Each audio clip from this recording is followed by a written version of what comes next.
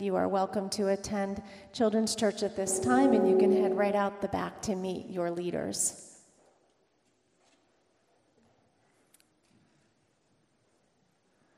Good morning.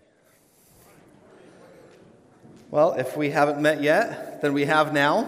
And I'm Mike McGarry. I'm the youth pastor here. Glad to be bringing God's word this morning as Pastor Cody is on vacation. So would you bow your heads in prayer with me? Let's pray.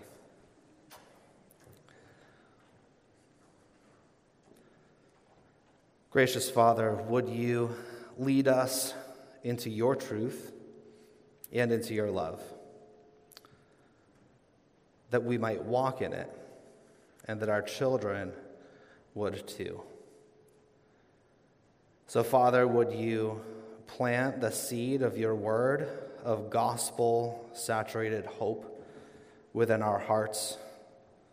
Would you nourish it, that it would take root and grow and bear fruit in our lives, in our families, in our church, in our community, in our country, in our world, for the glory of Jesus Christ. We pray this in his name. Amen? Amen. All right. Well, for the first time in American history, fewer than 50% of Americans are members of a local church. Did you realize that? This was the central message of a report that was published just last month by the Gallup poll. And some of you might think, well, what's the big deal? If half are members, then more people than that are at least attending church, and you don't need to be a church member to be a Christian, so what's the big deal? Isn't church membership just a formality? Well, church membership really has to do with your commitment to the local body. Are you a member that is actively serving and being served? Are you loving and being held accountable by fellow believers in your community for the work of Christ here in the South Shore and for the extent of the world? Here's why this number is such a big deal. In the year 2000, it was just 20 years ago. Crazy to think about for some of us, right? The year 2000 was 20 years ago. Weird. That number was almost 70%. So just 20 years ago, almost 70% of Americans were members of a local church. 10 years ago, in 2010, that number was around 62%. And now it's under that. I believe the number was 48. So in 20 years, we've lost over 20% of Americans. That's a lot of people. Right? That is a lot of people. It tells me a lot of those are brothers and sisters who have died, and that the younger churches, that the younger members, the younger Americans are not joining churches. During that same time frame, the number of Americans who identify their religion as none, right, when they take the census, what is your religion? None, has risen by 13%. So this isn't simply the case of other people coming in and moving in our communities, building mosques or temples. Sure, that's probably some of it because we are a much more ethnically and religiously diverse country than we were 20 years ago. And we need to protect freedom of religion for all people, even while we evangelize and share the gospel. Amen? But this should be a wake-up call for us to really consider what we're doing and how we're ministering to the next generation. As a youth pastor, every parent I talk to says their greatest prayer for their kids is that they would believe in Christ and walk with him throughout adulthood. I think most of us can resonate with that. And if you aren't a parent, then you still likely know children and some teenagers who you are affiliated with and associated with Maybe they're family members, maybe they're the kids of some close friends. And we want to see them know Christ and walk in Christ.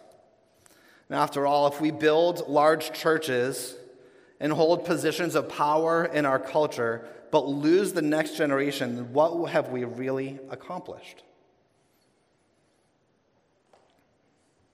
2 John, the text we're looking at this morning, is built around this celebration of faithfulness, that the children of this elect lady are walking in the truth. 2 John is a warning to guard and protect those children from deceivers and from false teachers who would lead them into counterfeit Christianity that would cause them to be cut off from God's promises, because this counterfeit Christianity is no Christianity at all. And people are fairly divided, scholars are fairly divided about whether or not this lady was a real, actual individual who probably hosted the church in her home, or if it's a personification of the church, the same way that the church is often called the bride of Christ. So either way, these children are her actual children, or they are the members of her church. So as we look at this passage this morning, I want us to be thinking in both of these arenas about how are we making disciples of the next generation of our kids, and how are we making disciples in our church as we continue on mission for Christ. And so let's pray. Let's read through 2 John. It's not that long. It's only 13 verses, but we're going to read the whole book together as we move on and consider its message for us. 2 John. The elder, to the elect lady and her children, whom I love in the truth, and not only I, but also all who know the truth, because of the truth that remains in us and will be with us forever. Grace, mercy, and peace will be with us from God the Father and from Jesus Christ, the Son of the Father, in truth and love. I was very glad to find some of your children walking in truth, in keeping with the command that we have received from the Father. So now I ask you, dear lady, not as if I were writing you a new command, but one we have had from the beginning, that we love one another. This is love, that we walk according to his commands. And this is the command, as you have heard it from the beginning, that you walk in love. Many deceivers have gone out into the world. They do not confess the coming of Jesus Christ in the flesh. This is the deceiver and the Antichrist. Watch yourselves, so that you don't lose what we have worked for, but that you may receive a full reward. Anyone who does not remain in Christ's teaching, but goes beyond it, does not have God. The one who remains in that teaching, this one has both the Father and the Son. If anyone comes to you and does not bring this teaching, do not receive him into your home, and don't greet him, for the one who greets him shares in his evil works.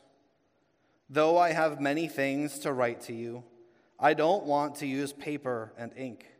Instead, I hope to come to you and talk face to face, so that our joy may be complete. The children of your elect sister send you greetings. This is the message of 2 John. And so it is likely, I'm increasingly convinced, that 2 John is actually 1 John. And that 2 John was written to the same church as 1 John before 1 John was sent, which is why it's shorter. And the core message of 2 John and 2 John, of 2 John and 1 John, share so many parallels. And it makes sense that if he's writing, saying, hold to the truth and love one another, watch out and guard against deceivers who are among you, these false teachers who are causing division, and then those false teachers actually caused the division, that John would respond by sending a longer letter, and where he talks about and directly addresses the division that has been caused by these false teachers in 1 John. And so we see a lot of parallels and overlaying tones and themes between 2 John and 1 John for that reason. As we tackle 2 John this morning, I think the best way for us to move forward is by looking at the two main sections of the book, and then by tying it together by looking at the core teaching on how we can help our children to walk in the truth, whether or not they're biological children or if they are the members of our church, our fellow believers. So the first section is written to the lady and her children. This is verses 1 through 6. One of the first things we notice in 2 John is the warmth and affection that John feels towards this lady and her children. He refers to her as someone who he loves in the truth.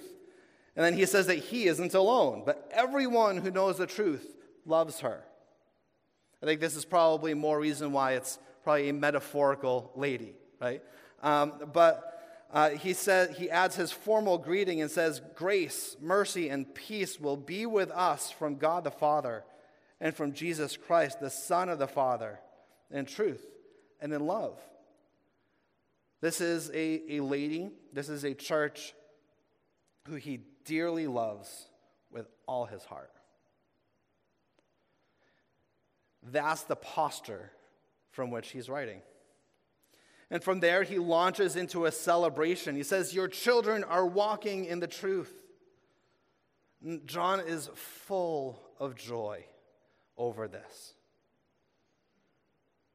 I've been reminded this week, over the course of a few conversations with some other pastor friends of mine whose adult children have rejected Christ, by watching and observing that our kids' salvation is never something to be taken for granted. And so if you're sitting here this morning and your heart is grieved by the spiritual condition of your kids, know that there is no guarantee. And so that also means that you can receive comfort of not thinking, "It's my fault."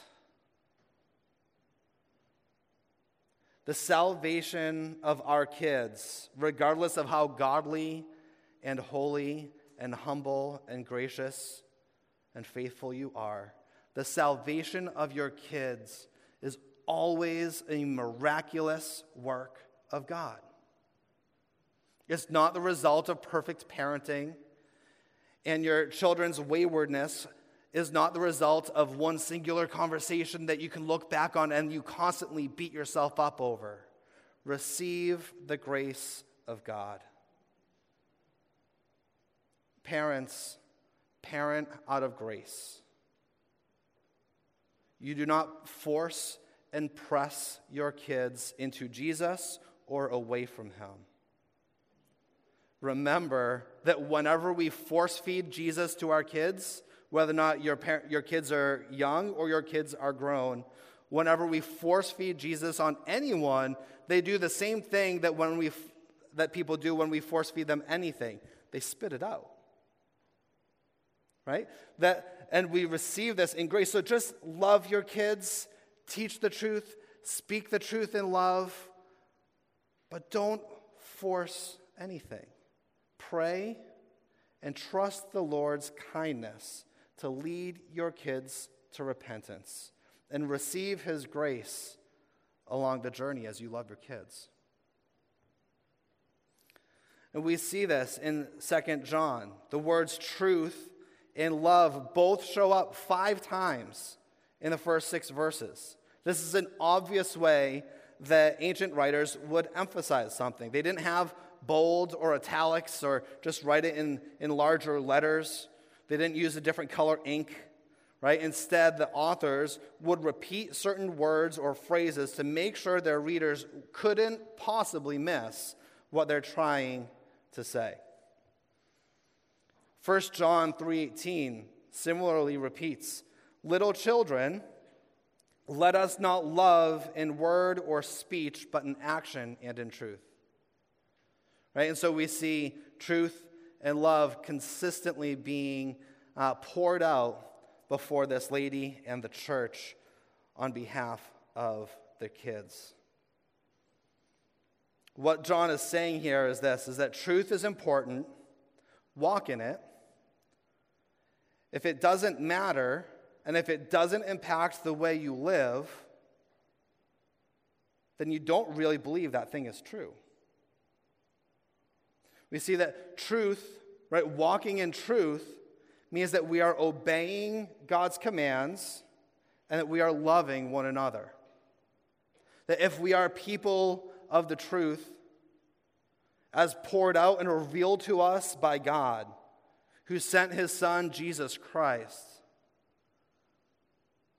then we will embrace his truth in his commands, and we will embrace his truth in his heart. That we will walk and talk as he has told us, and that we will love others the way that he loved us while we still hated him. Both of those are what it means to walk in truth. So, if you are doing one but not the other, then you are not fully walking in the truth. Maybe you're limping in the truth, but you're not walking in it. And so for many of us, we are good at the command part of speaking the truth. And if people get upset, then hey, they're just upset. But I'm just saying it like it is. And others over here say, look, we need to be known for love.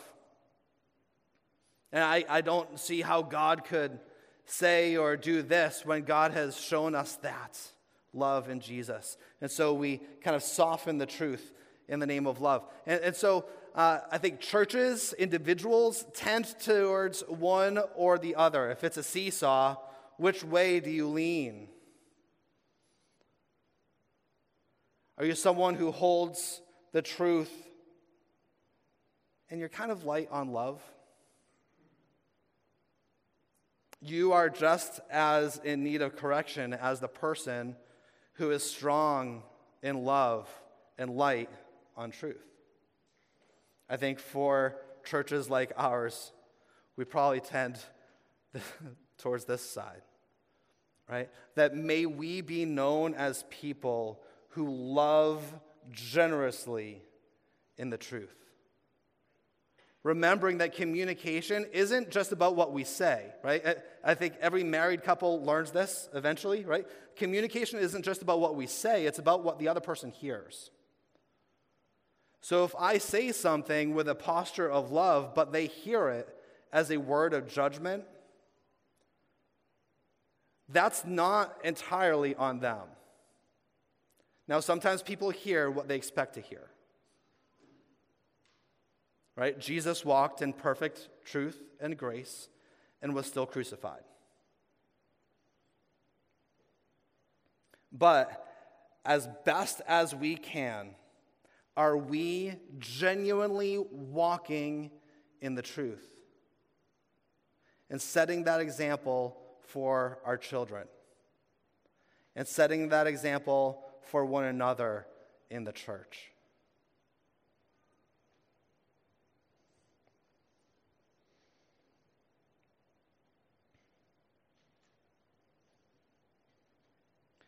You see, 2 John is celebrating the faithfulness of this lady's children. And if our kids hear us talk about Jesus, but they don't see any meaningful impact in the way that we spend our time, what we say yes to, what we say no to, how we spend our money, the things that make us upset, these are the things that display our loves and our affections. And so as a family and as a church, may we be people who walk in the truth, with love, and with obedience. In this second section, John says to beware of deceivers, right? Beware of deceivers. So who are these deceivers? He says in verse 7 that these are people who do not confess the coming of Jesus Christ in the flesh. Isn't that funny? So when he talks about the false teachers, he says they're people who deny that Jesus was human. That's strange to us today, isn't it?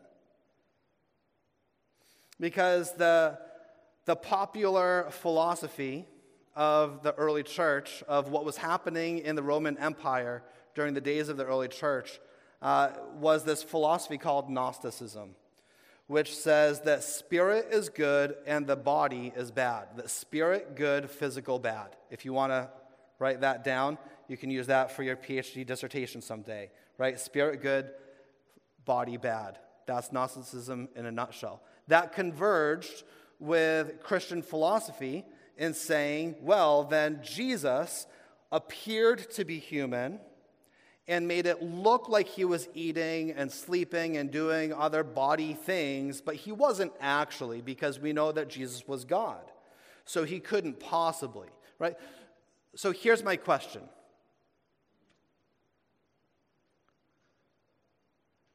These deceivers and false teachers were people who quoted Scripture, who were in and among churches, right, traveling from church to church, asking for hospitality and for the opportunity to be guest preachers and guest teachers and to share their wisdom and their learnings with the church.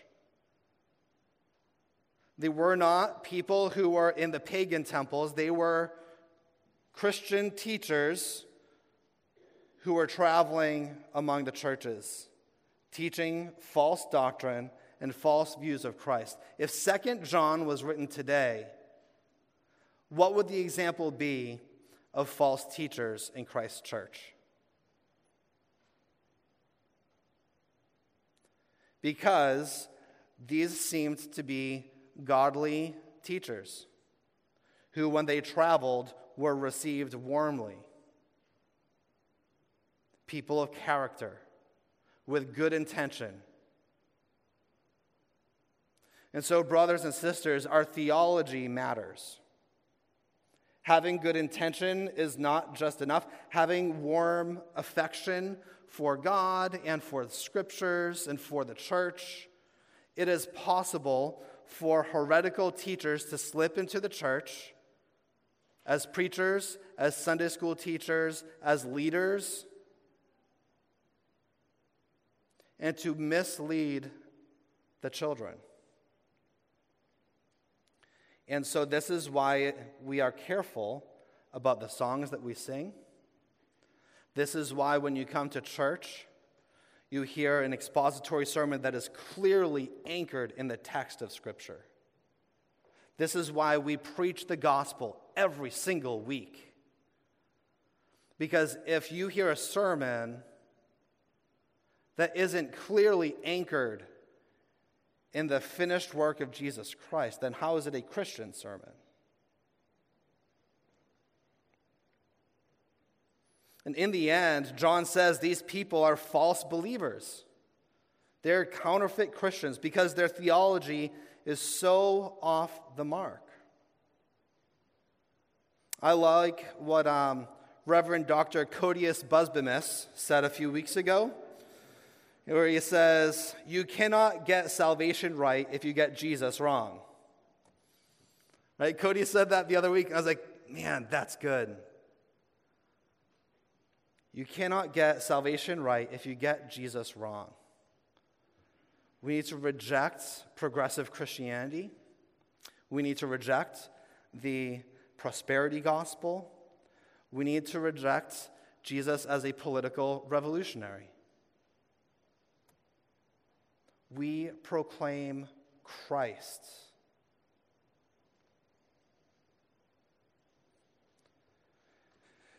And so this is why John moves on in verses 10 and 11, saying, if anyone comes to you and does not bring this teaching, don't receive him into your home. Do not greet him. The one who greets him shares in his evil works. This is confusing to me because John has just finished saying, love one another. And then he says, don't welcome them, don't greet them. How does this make sense? This sounds really harsh, but there are three things to highlight about this. First, it refers to the teachers of false doctrine, not merely to believers in it. So if people have been misled and led astray, that doesn't mean that we shun them. Right? It means that we don't put them on the pulpit and we don't give them teaching responsibilities. We love them and we patiently lead them in the truth.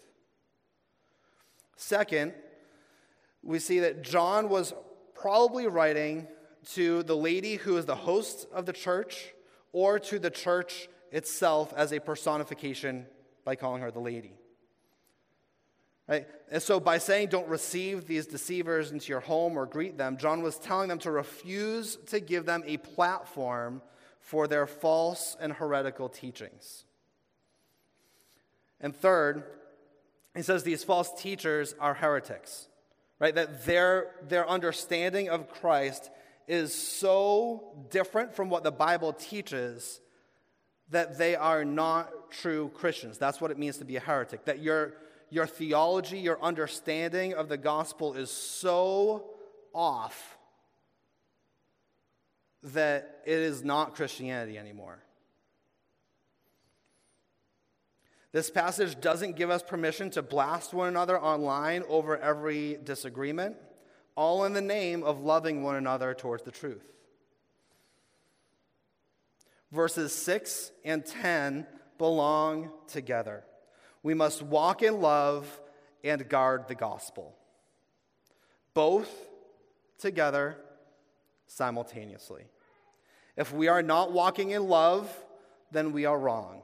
If we are entertaining false teaching, then we are wrong. But we tend to allow one while condemning others. So know your tendency and walk in the truth. John wasn't saying to ignore these false teachers when you walked past each other on the road, refuse to give them handshakes. We are called to love our neighbors and our enemies. That doesn't mean that you let them have a leadership role in the church. And so as we start to tie things together, it's important to admit that one of the reasons our church today in America is losing the next generation, our children, both literally and figuratively, is because we haven't done a very good job at this.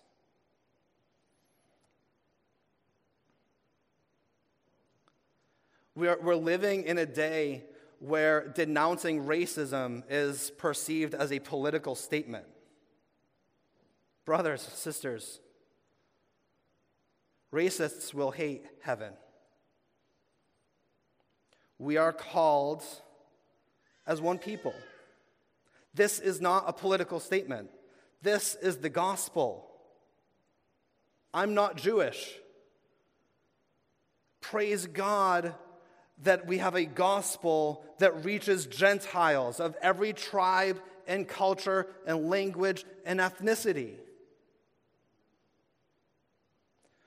We need to love one another generously while guarding the truth. Churches like ours have a wonderful legacy of holding on to sound doctrine. And I'm so thankful for this church.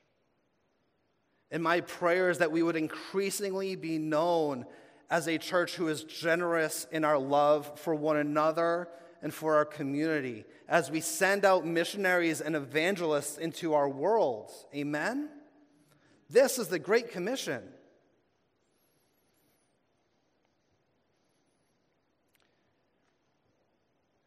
And so, as we look at how can we help our children walk in the truth,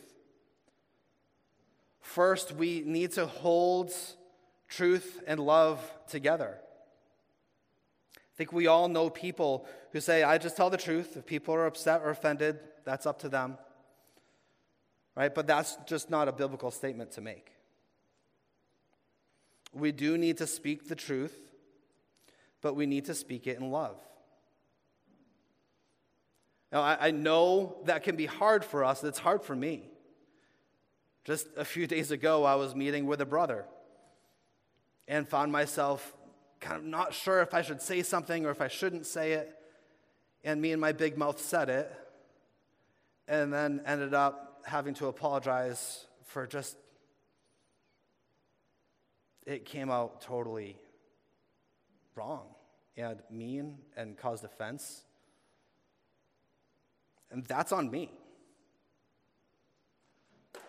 because I said it wrong. You can speak the truth wrongly. And then guess who's wrong? You are. Because you weren't kind, you weren't respectful, and you weren't loving. May we speak the truth with the heart of God that sometimes cuts and leads to repentance, but that leads to grace and mercy and freedom. Second, do not be deceived. Right? Some deceive us away from the truth, others deceive us away from love. Both are wrong. Right? The emphasis here is on those who teach false doctrines to the point that they are turning others away from the gospel. Are we teaching the truth with love? Are we welcoming deceivers into our homes, onto our phones, in our podcasts, in the music that we listen to, on the YouTube channels that we listen to? Who are you listening to? Who is leading you? Who is teaching you? Who is discipling you? Be discerning. Right? Be discerning. And third, prioritize face-to-face. Right? Verse 12, John says, though I have many things to write to you, I don't want to use paper and ink. Instead, I hope to come to you and talk face-to-face so that our joy may be complete. There's always been this temptation to allow too much distance between ourselves and other people, especially when there's conflict or potential conflict on the horizon. And John was sending letters, right? This high-tech industry of pen and paper and ink, and saying, I don't want to be content for our interactions to be restricted by pen and paper and ink. And we still feel that today, don't we? I mean, in some sense, this could have been perfect for quarantine, where all church has gone online and virtual. And there's good reason for that today, but our desire should be face-to-face, actual relationships. You cannot be sufficiently discipled into spiritual maturity by an online pastor. Brothers, sisters, we need one another. We need to be together in whatever way we can.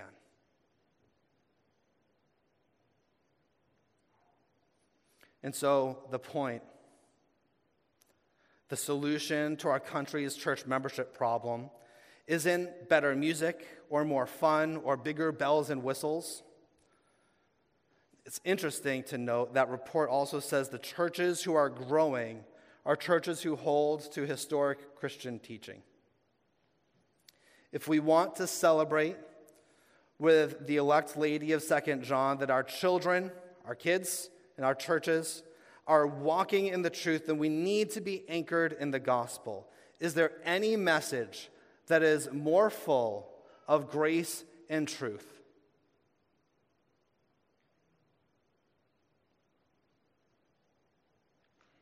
We need to teach our kids about who Jesus is, what he's done, and help them learn discernment to identify false teachers. And we do that through real and meaningful relationship in the church. I'm so thankful for this church, for our legacy of holding out the gospel of grace.